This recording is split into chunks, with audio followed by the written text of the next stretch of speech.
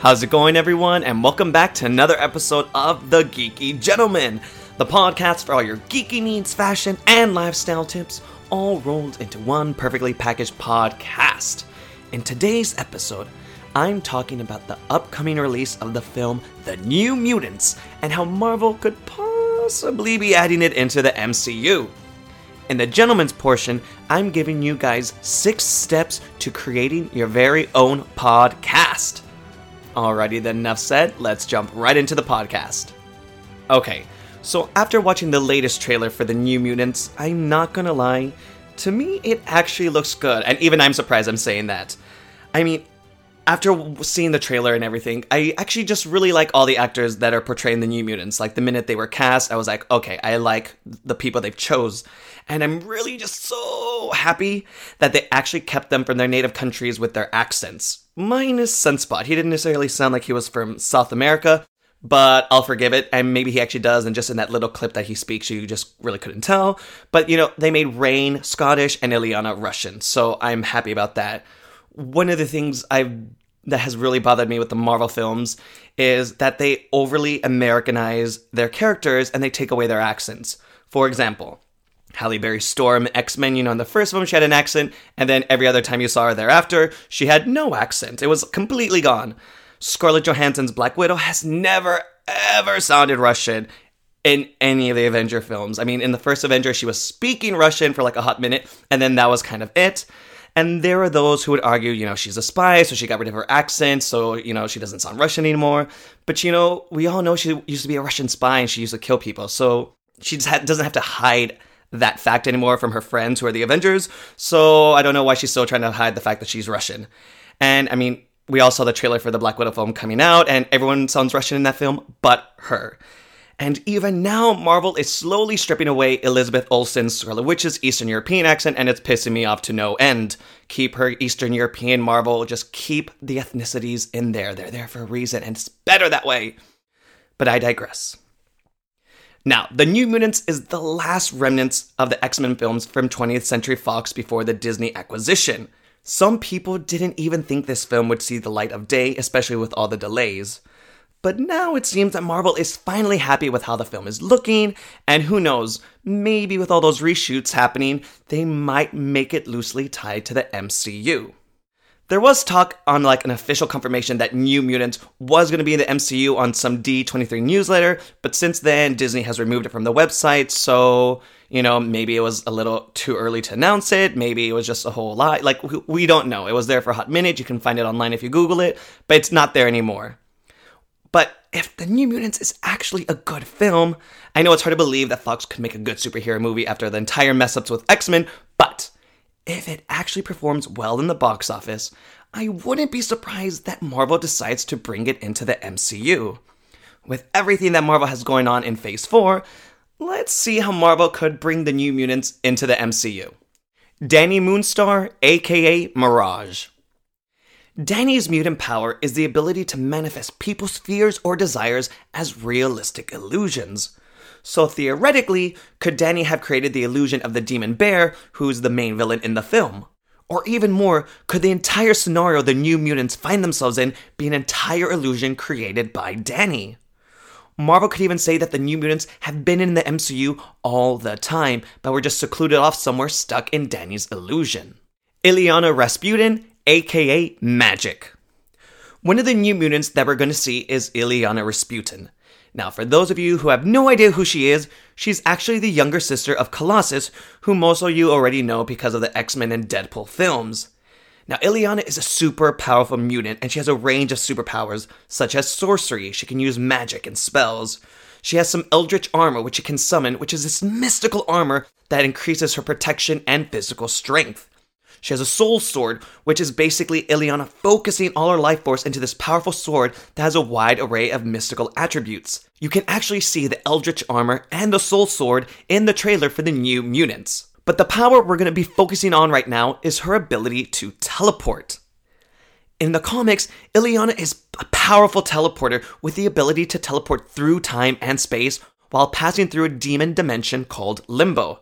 Now remember Limbo, because that's going to be important later. During her youth, She had trouble focusing her powers and would accidentally find herself teleporting through time when she was only trying to teleport through space. What if her film adaptation is able to teleport across multiverses? That would give a reason to how these actors can easily make it across into the prime MCU dimension with Ileana teleporting them there. Or maybe she senses a tear in the fabric of reality and uses that as an opportunity to escape in a post-credits scene. A tear caused by Wanda Maximoff, aka the Scarlet Witch. So we know crazy things are happening with the Scarlet Witch, with her upcoming Disney Plus series WandaVision and starring in Doctor Strange in the Multiverse of Madness, which I really think should still be called Doctor Strange and the Scarlet Witch in the Multiverse of Madness. It's long, I know, but I think Scarlet Witch deserves the credit. Either way, we know that Wanda's powers are growing to such an extent that she is warping reality. The use of Wanda as a plot device to bring the New Mutants into the MCU isn't that strange, especially by comic book standards. We know there are so many different universes in the comic books already, and the MCU is establishing that in the films as well. Perhaps as Wanda descends into madness and starts to really mess up with the multiverse, she somehow merges the multiverses together and brings the New Mutants into the main MCU universe. Stephen Strange, aka Doctor Strange. We know Doctor Strange will be dealing with the multiverse in his next film. We also know that Nightmare may possibly be the main villain in the film. In the comic books, Nightmare comes from a dream dimension and has the ability to draw power from the psychic energies of the subconscious minds of dreaming beings. But what if instead of the dream dimension, what if he comes from a demon dimension called Limbo? There it is, guys, Limbo.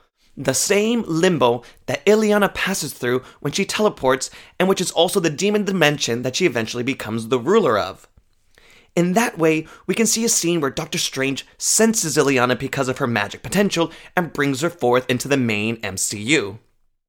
I actually really like the idea of the New Mutants coming into the main MCU because of a connection between Doctor Strange and Ileana, or Wanda and Ileana, because Marvel has a prime opportunity to bring 3 of the most powerful sorcerers in the Marvel Comics into the MCU and actually have them interacting on screen.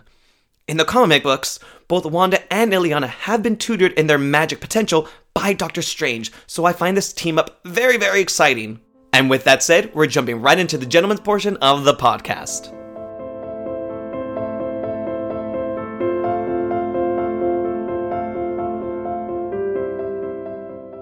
So today is a special gentleman's segment. Last time I did a how-to segment, which was 7 tips to becoming an influencer on Instagram. You guys really liked it. It did very, very well. So I decided to share with you guys some more advice. This time with starting your very own podcast. Podcasts are continuing to grow in popularity with more and more people listening to them. Since I started my podcast, The Geeky Gentleman, I've had so many friends reach out to me asking for advice on how to start a podcast. So I figured this would be a great segment for me to give you guys 6 steps on creating your very own podcast. Number 1, topic. Needless to say, before you start a podcast, you have to figure out what you want it to be about. Some things to jumpstart your creativity to figure out podcast topics are you using your podcast to generate leads for your business? Are you wanting to use your podcast to make yourself a recognized leader in a certain field? Do you have an important message that you just want to get out to the world? Or is it just fun or for just a hobby? Have a good think on what you want your podcast to be about, because obviously you're going to be talking about that topic a lot. For myself, I decided to use a podcast as a way to join 2 of my passions together, men's fashion and grooming, along with my love for all things geeky in pop culture.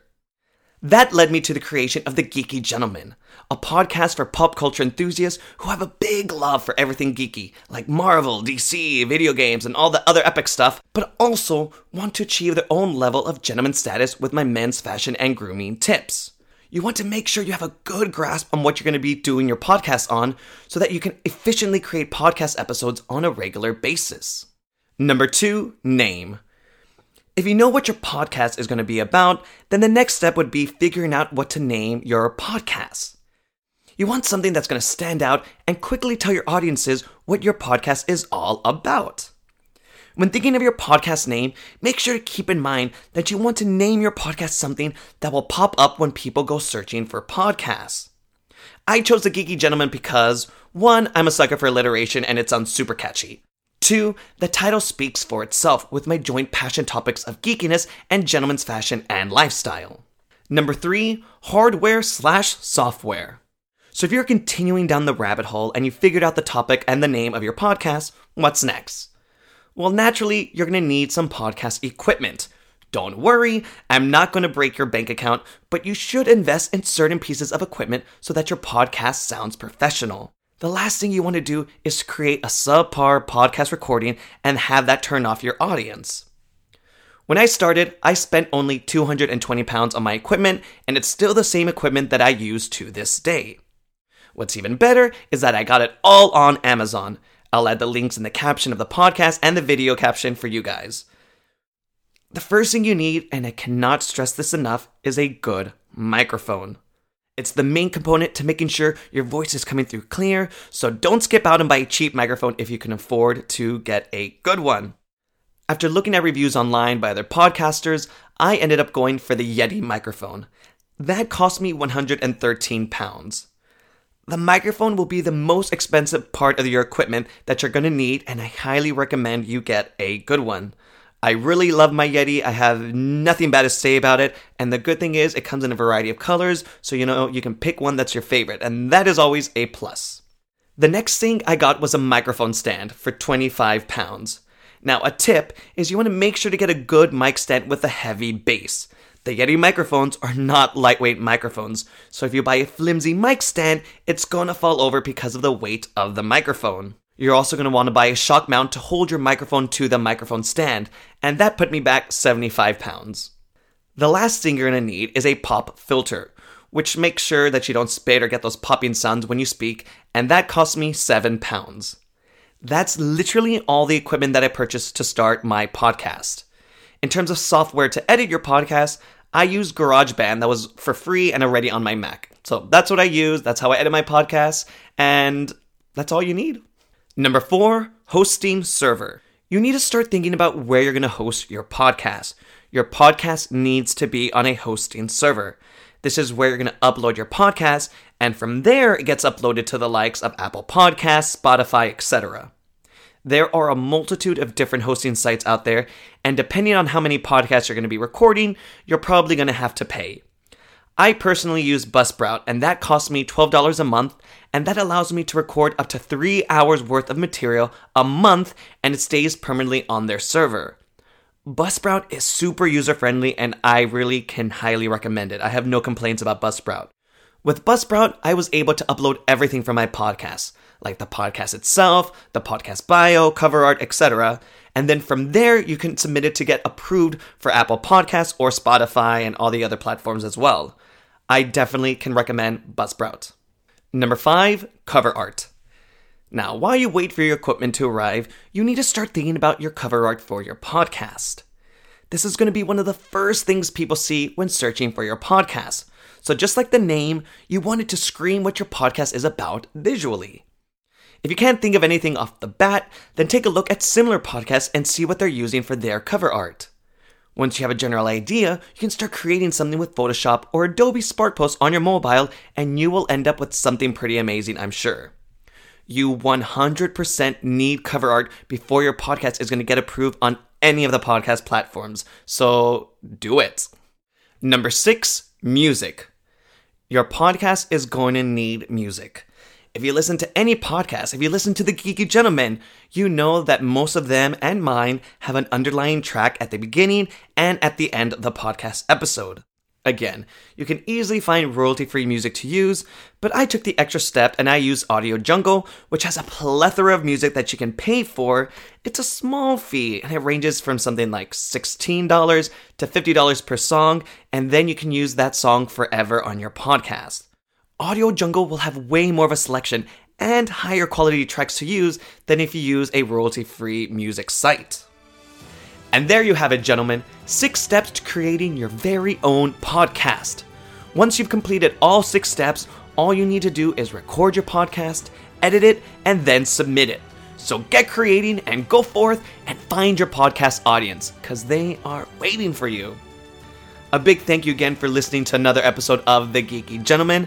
I would be forever grateful if you took the time to drop me a review. It would mean a lot. Feel free to drop me a DM on Instagram. I'm at DriftingDecal. If you have any podcast questions, and I'd love to hear your thoughts on the new mutants popping up into the MCU. If you want more content from me, feel free to visit my blog at www.driftingdudes.com. And until our next podcast adventure, I will talk at you guys later. Bye.